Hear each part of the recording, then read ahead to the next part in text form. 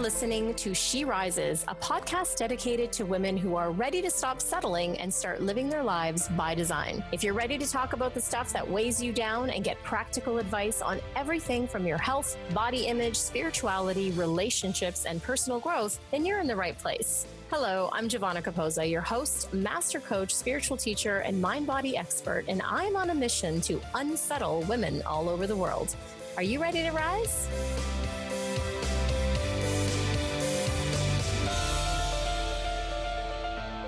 Hey everyone, welcome back to another episode of She Rises. I am your host, Giovanna Capozza, and today I'm coming at you with a topic that we've all heard about now. In fact, there are now terms and phrases in this digital era of ours that have evolved, but it's something that we've been experiencing as women and men actually for probably millennia, and that is ghosted and breadcrumbed. Ghosted is basically when someone just falls off the face, right? Many of us have had this experience. Many of us have caused this experience where we just cut off contact with someone. There's no explanation. There's no reason. There's just no contact. And breadcrumbed, which is probably, I would say, the more toxic of the two, is something that I have experienced myself and I walk women through in group sessions or my individual coaching, because breadcrumbed actually is the most toxic of the two. It is where you are accepting breadcrumbs of attention, breadcrumbs of affection, breadcrumbs of love, just to keep going, just to keep the relationship going. And this episode's for you. I want you to know that you are worth so much more than breadcrumbs, that if you only knew your value, and what you have to offer in a relationship, you would stop taking those breadcrumbs because, girl, you deserve the whole loaf. Let me tell you. This episode's for you. I really hope you enjoy it. I'm speaking today with Dr. Marnie Feuerman. She is the author of Ghosted and Breadcrumbed. She's a licensed social worker and marriage and family therapist with a private practice counseling those with relationship issues. She's also trains therapists to do couples therapy and writes about love, relationships, and a number of things on online media sources. You can find out more about Dr. Marnie at drmarnieonline.com. And if this show resonates with you, if this topic resonates with you, and you feel like, Giovanna, I want to dive deeper into this. I want to do this work. I want to stop accepting breadcrumbs from my husband, from my partner, or from the guys I'm dating, then I have a special program for you. I have a program called Lovesick to Love Healed. We will be going live with this program for 8 solid weeks of amazing, intensive, deep dive work to totally transform your life and your relationships. And that goes live in November. We're enrolling now. We'll have the link to this in the show notes. So if that sparks you, if this topic sparks you, and you reach the end of the show and you say, I want to do something about this, then I encourage you to go back to the show notes and find that link and let's have a conversation. Until then, enjoy this show. Take notes, take it in, share it with a friend who is being ghosted or has been ghosted and is currently accepting breadcrumbs, because this show is for you. Hey, Dr. Marnie, enjoy. Welcome to the show. Hi, it's great to be here. I am excited to have you on. I know that the She Rises audience is going to get so much from this episode. I can already feel it. I myself personally have gone through the experiences you talk about in your book, and I just resonate so much with all of your body of work. I'm excited for this conversation. Oh, thank you. Me too. Yeah. So let's start off. I usually with She Rises, I like to a lot of times start off with like, how did you get here? So like, how is it that you came to be this person who wrote this book and is now the expert in this? And we know it's always trial by fire, right? But we love to hear the story and how you got there.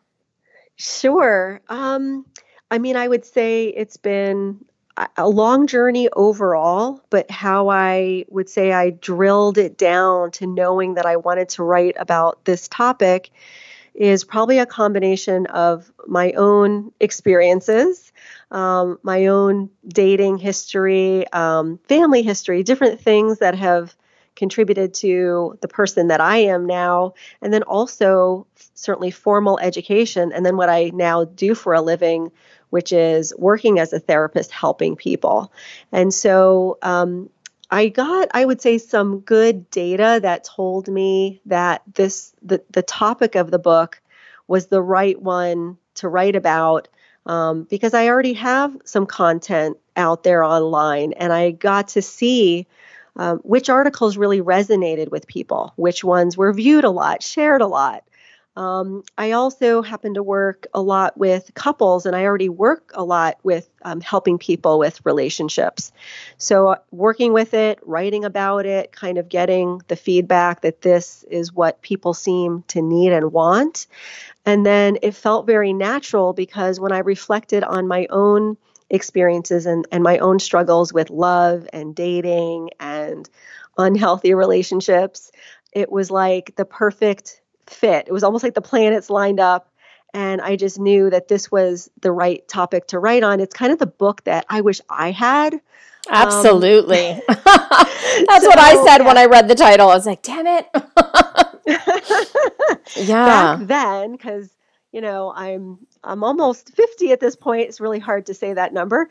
But back then, we didn't have internet, we didn't have apps, so it's gotten a lot more confusing and a lot more challenging for people. It's a whole different landscape to navigate with dating that I actually think has made it more complicated. It was a little more simpler back when it was just you had to call somebody or you had to run into them and see them and to talk to them. So things have changed a lot. And so I wanted to also help people as far as that goes as well, because I think it's just a whole new way that people sometimes struggle when they're trying to find the right partner. And so if I can contribute to someone making a really good choice in a partner and finding love and having a satisfactory relationship and feeling like they can march off into the sunset, so to speak, then that's really at the base of it. What I really want to help people with is make a really good choice, because I also Mhm. have been on the other side seeing, working with couples. I see what happens when you make the wrong choice or a bad choice, or you put up with things that you wish you didn't while you were dating, but you committed anyway. And I see the outcome and the ripple effect of somebody making a poor choice of a partner. So those things sort of came together for me. Yeah, absolutely. I mean, same here, ditto. If I could help someone make the right choice, that's why I wanted you to be on the show. So bad, because I thought like this is the perfect day and age. And of course, the book is called Ghosted and Breadcrumbed. Those are new terms. They're not really new behaviors, let's say, but they're new Right. terms in this digital age. We all know ghosting is when basically you never hear from someone ever again. Hmm. And breadcrumbing, I use that term a lot. Just sort of accepting breadcrumbs from someone and never really getting their whole heart or their whole self, and all kinds of iterations. And I wonder, you know, what I have found with the women I work with and with myself as well, we kind of like our template for what to look for in a healthy relationship, like those building blocks, those things that it's like now I can say trial and error, I know what they are. But way back when, we didn't know what those were. And without knowing that, it's really hard to know what to look for. So can you share with us what are some of these healthy building blocks that we should be looking for and striving for? Yeah, absolutely. And luckily, the science has changed, and we know a little bit more about what to look for and what makes a healthy relationship and why certain couples thrive and others are disasters. And so we've got a lot of good information for that. And so ultimately, what I really want people to understand is that they have an overwhelming feeling of safety and security with a person. They feel like they can count on the person. There's a felt sense of trust. The person is responsive to you. Doesn't mean that they're not going to miss the cues once in a while, but if they do, there's repair. They know how to get back on track, and they're already sending the message to you that you're important enough to get back on track. That if I do something wrong, I want to circle back to you. I want to figure this out, and I want us together to make this work. And so, I mean, in essence, it's kind of like having a friendship. Like if you think of your best friend, like your best girlfriend, it would be like your best friend, but also there's the romantic piece, and there's a sexual a sexual part, there's physical intimacy. So there's that part as well, but that you also feel the way you probably feel about your friends, like we can really count on each other. So Yeah. ultimately, I would say that's probably the foundation of that healthy relationship.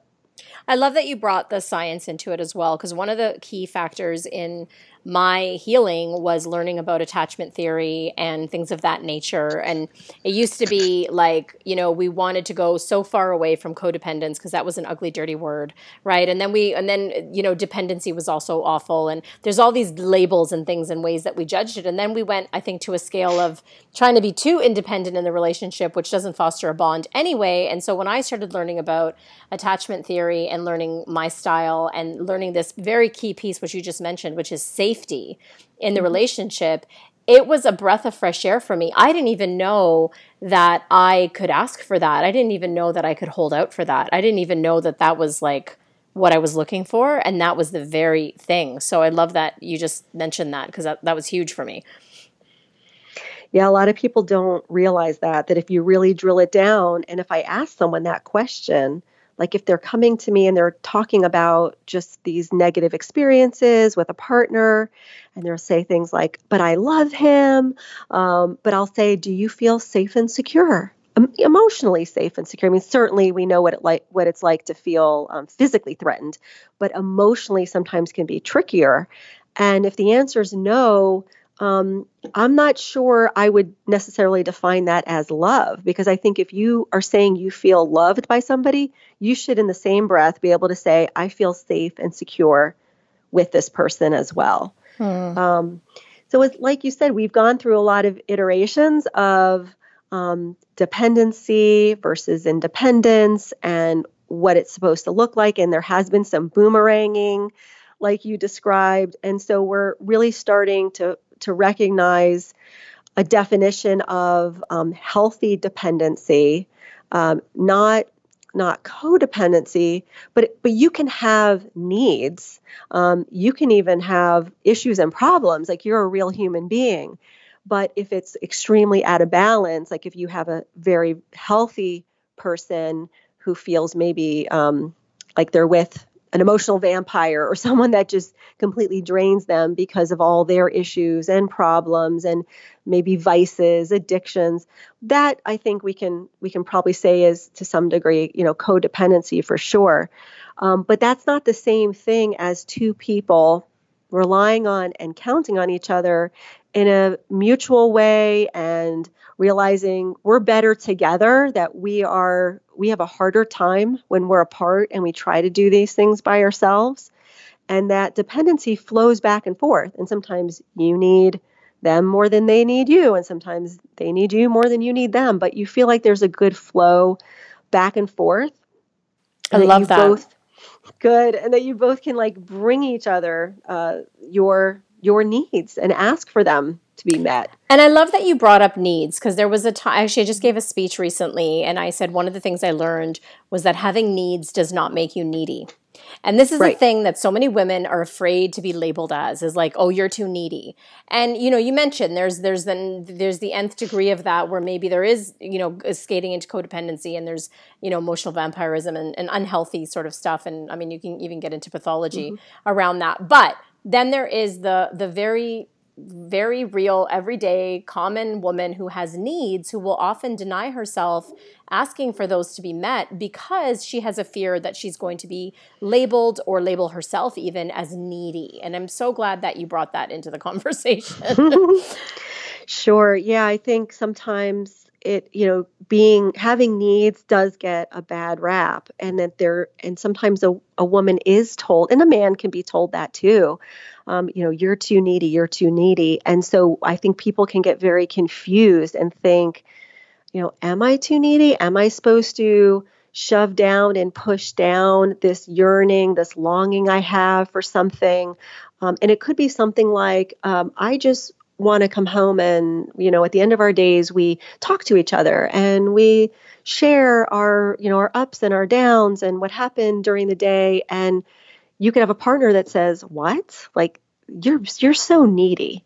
I don't need to talk to you like that. Come on, you just know I shouldn't have to share. And so then that woman gets the message that, you asking for that is wrong. Essentially, you asking for connection is wrong or bad. And it could be that the person who's responding in that way just maybe isn't sure how to do that. Maybe they don't know how to dig deep and express themselves more on a feeling level, and let someone in. So, certain blocks can come up around that. And so it's easy to maybe criticize someone and say, you're too needy.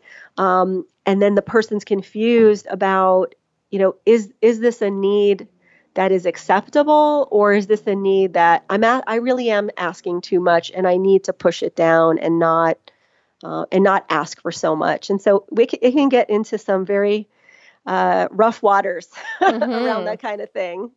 And it is, it's a muscle of like really determining and discerning what you just said, right? Because, we have to also get to a place within ourselves, I think, where we're really honoring that, like you said, I have this need or this yearning, and there's nothing wrong with the desire to have it met. And there's nothing wrong with me for wanting that.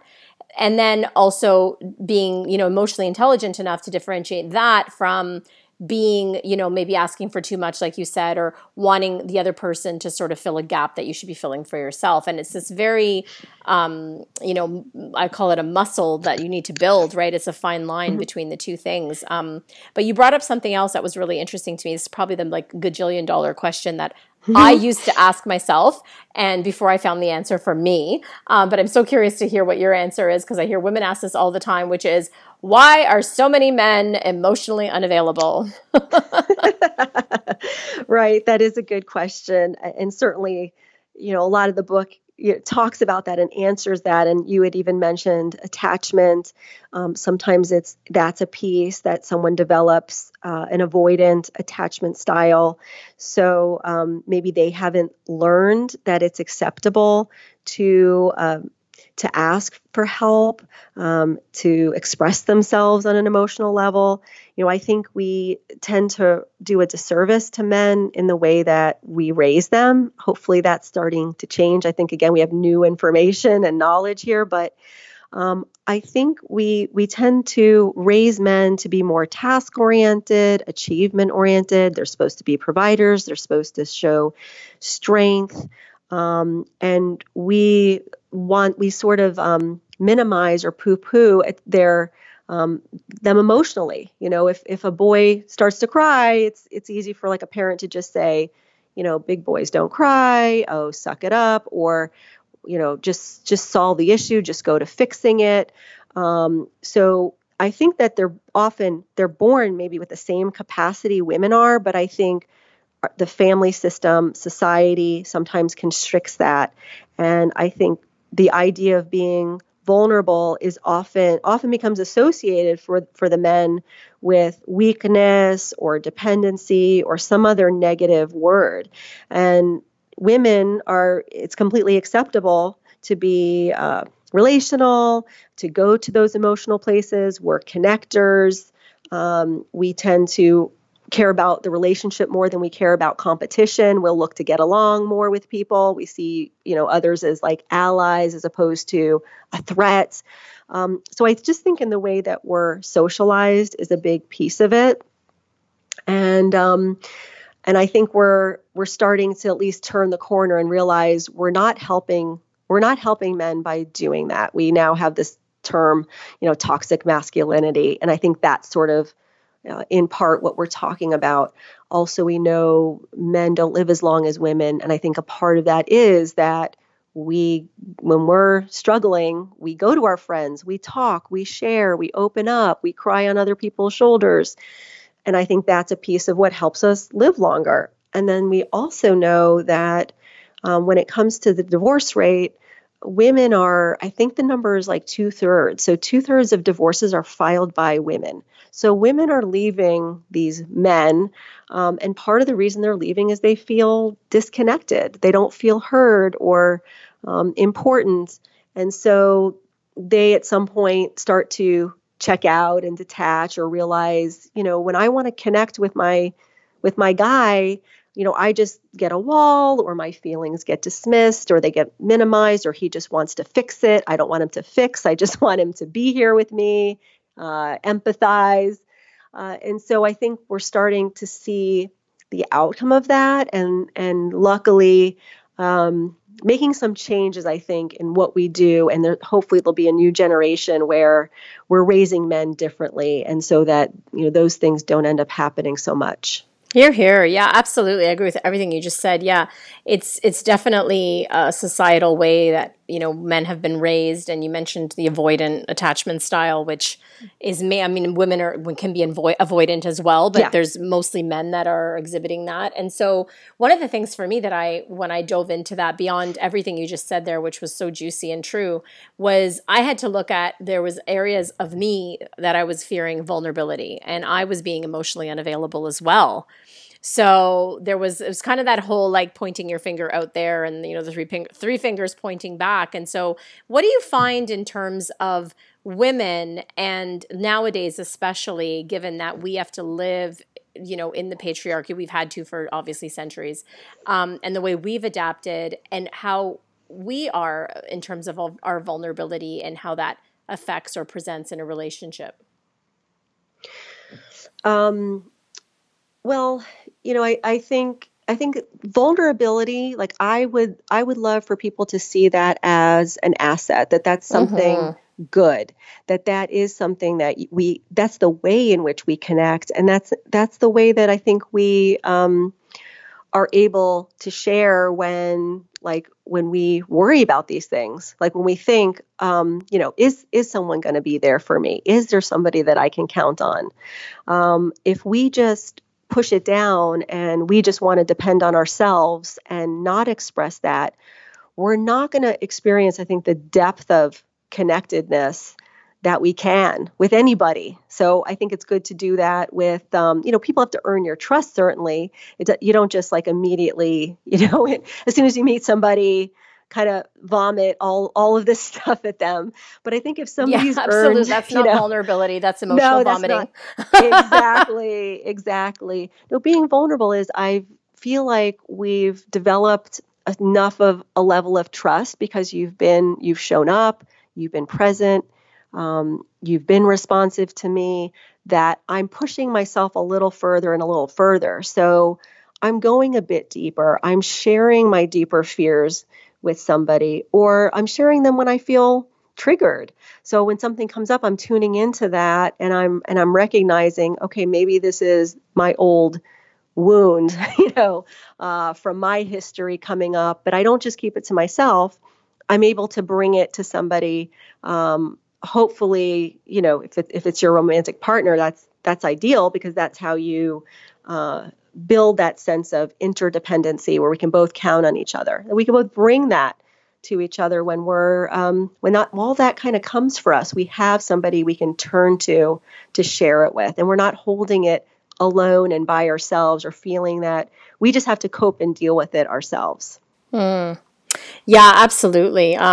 So much in there. For me, it was such a big awakening when I was able to simultaneously, learn to be more vulnerable, and in the correct setting with the correct people, obviously, when like you said, the trust has been earned. And then in my fostering that within the relationship, it was a practice, and it didn't happen all the time with all the, depends on the person, but it just made such just leaps and bounds in terms of my relationship now with my honey. So, you talk about something, you talk about something in your book, a term that I had never heard before, and I don't even know if I'm saying it right, but limerence? Is that right? Yes, you're saying that right. Tell us what that is. Yeah, I love that word. Limerence is what we also call at times lust or infatuation. And that's the very early stages of a romantic relationship, when you feel, all the endorphins are going, all the chemicals are swirling. You feel essentially like you're on drugs. It's a very similar type of feeling, and it's a similar type of physiological response. And, we all kind of remember that, just depending on what stage you are in your relationship. But at least like I know I can even reflect back on it myself. I've been married a long time now, but there's nothing like that beginning, those early stages. And sometimes we label it, we'll call it love, but I don't think we know that it's love yet. And I think if we maybe more properly put it in its context, that we know that, I'm in this limerence phase or this lust phase, that I still need to see if this matures or evolves into love. I still need to see if we have the building blocks that we talked about earlier on in this conversation. Does this person respond? Do they, in a theoretical way, do they come when I call? Are they there for me? Are they consistent? Can I count on them? Have they been honest and transparent? I think when we can move into that area, and I wouldn't say there's like a perfect demarcation, like, okay, you went from limerence to love, but it's a slow, soft evolution into that area. And that if we get to love, then that's wonderful and that's fantastic. But I think a lot can go wrong if we're basing our decisions that we're making and we're on the relationship and we're in the limerence phase. And so it may keep us trying harder. It may keep us twisting ourselves into pretzels to fit what this person wants, or we obsess, we fantasize about the relationship. But the reality tells us, okay, it's not happening. I have these feelings, and the feelings are so overwhelmingly strong, yet at the same time, I want to keep my rational, reasonable part of my brain online so that I can make a good decision, so that I can also take into consideration my feelings, but that I also need my thoughts and my logic and my reason that's going to tell me this is someone I should stay with and keep going with because we're going in the right direction, because the other ingredients are I'm seeing those, or it's not happening. And I have to find a way to maybe remove myself from this relationship because I'm not getting what I need, or we're not building trust. It's not happening.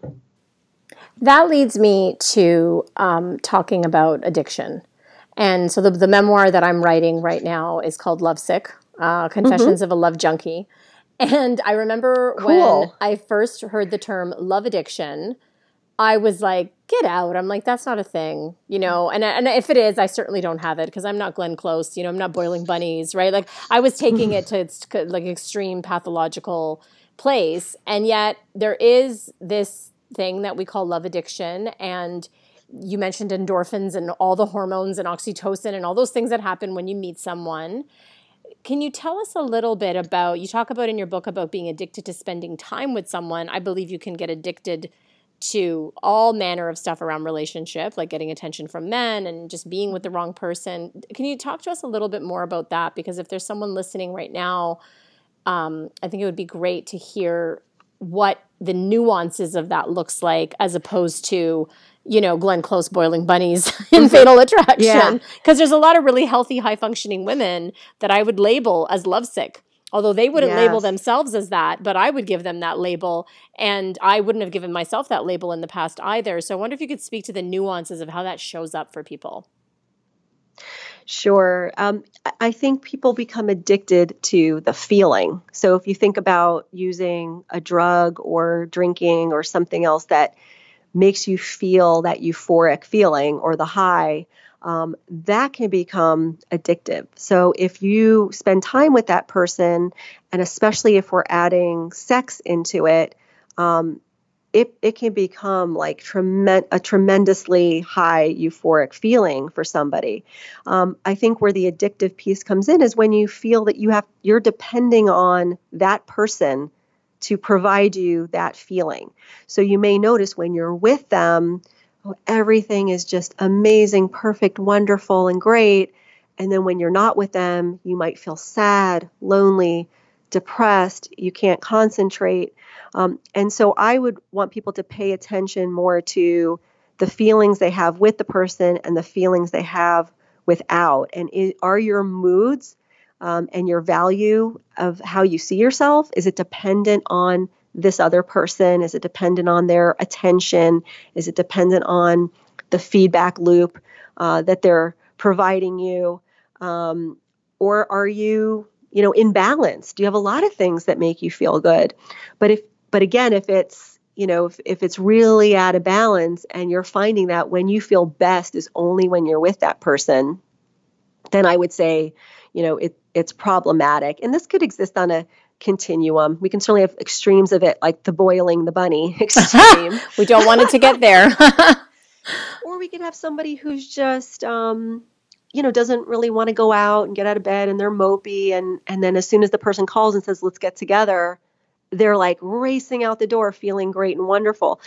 So people are just going to want to pay attention to the fluctuation of the feelings, and certainly in which I talk about in the book too, our relationships with where there's an affair partner with somebody married. I think even the secrecy of that type of a situation can also contribute to the addictive process as well when it comes to like a love addiction type of a thing. Yeah. Awesome. So as we wrap up, if there's one message you had to give to that one woman listening who's thinking, oh my God, I've had such a crappy past. I've dated men after men, either I've left or they've left me and it's just been horrible. What advice would you give them? Can they have hope here? Is there hope for them? There's always hope, right? I think that those women should know that we've really come a long way in understanding these things and looking at love through more of a scientific lens. There's a lot of good information out there and good help, whether it's a self-help book or going to therapy and doing that kind of work or getting some coaching, just depending on, again, how much you're struggling. That I think there's opportunity for a tremendous amount of growth in understanding maybe how your past, how your family history, how even your relationship history has impacted you. And you can really make these connections and make really positive changes so that you are able to create a healthy relationship and make a healthy choice in a partner. And that I absolutely feel that that it's within your reach. It's possible. And I really want women to feel empowered to do that. And set those goals, set a goal for themselves to do that and to get outside help. Maybe they just can't do it themselves. And sometimes in order to develop that self-awareness, we need a therapist or a coach or friends. We need people to give us that information. And so it's a great opportunity to do that. Oh, it's just well said. Beautiful. Yeah, absolutely. I concur. There is hope and you are lovable and, you do deserve to be in relationship. I think we're meant to be in relationships. So I love that you just gave us that little bit of hope. Thank you so much for sharing your wisdom, Dr. Marnie, and for being on this show and for your beautiful book. Thank you. Yeah, it was great to chat with you about this. I love talking about this topic, obviously. Yeah, me too. I know I could talk about it forever. Thank you so much. Yeah, sure. Well, there you have it, ladies and gentlemen. That was our show with Dr. Marnie. I had such a blast recording that and talking about these issues. And as you can see, we just scratched the surface about attachment and different kinds of attachment and relationships and how to navigate them and how to find your value and your worth and what that looks like. And it certainly, we know it doesn't look like accepting breadcrumbs. But there you have it. That's the show for today. And again, I want to reiterate what I mentioned at the top of the show. I want to invite you. If this is you, if the show resonated with you, if you know someone that needs to do this work, then I want to invite you to go to JovonnaCapoza.com and find the link under Work With Me for Love Sick to Love Healed. It's an 8-week exclusive intensive program that I made just for you, where I will walk you through each week the different segments of our curriculum that will help you really transform this to, number one, see that it is not your fault. And number two, to get to the other side so that you can wake up one day and say, you would be so lucky to be in a relationship with me. And you know what? If you're not cutting the mustard, then I'm cutting out. So that's what I want you to feel like at the end of that program, and I've created it specifically for you. So if that does pique your interest, I want to invite you to come on over. The link is in the show notes, and let's have a conversation. If you're not quite sure if you're a fit, we're going to have a conversation, and we're going to see what will best fit your unique experience and situation. And we'll go from there.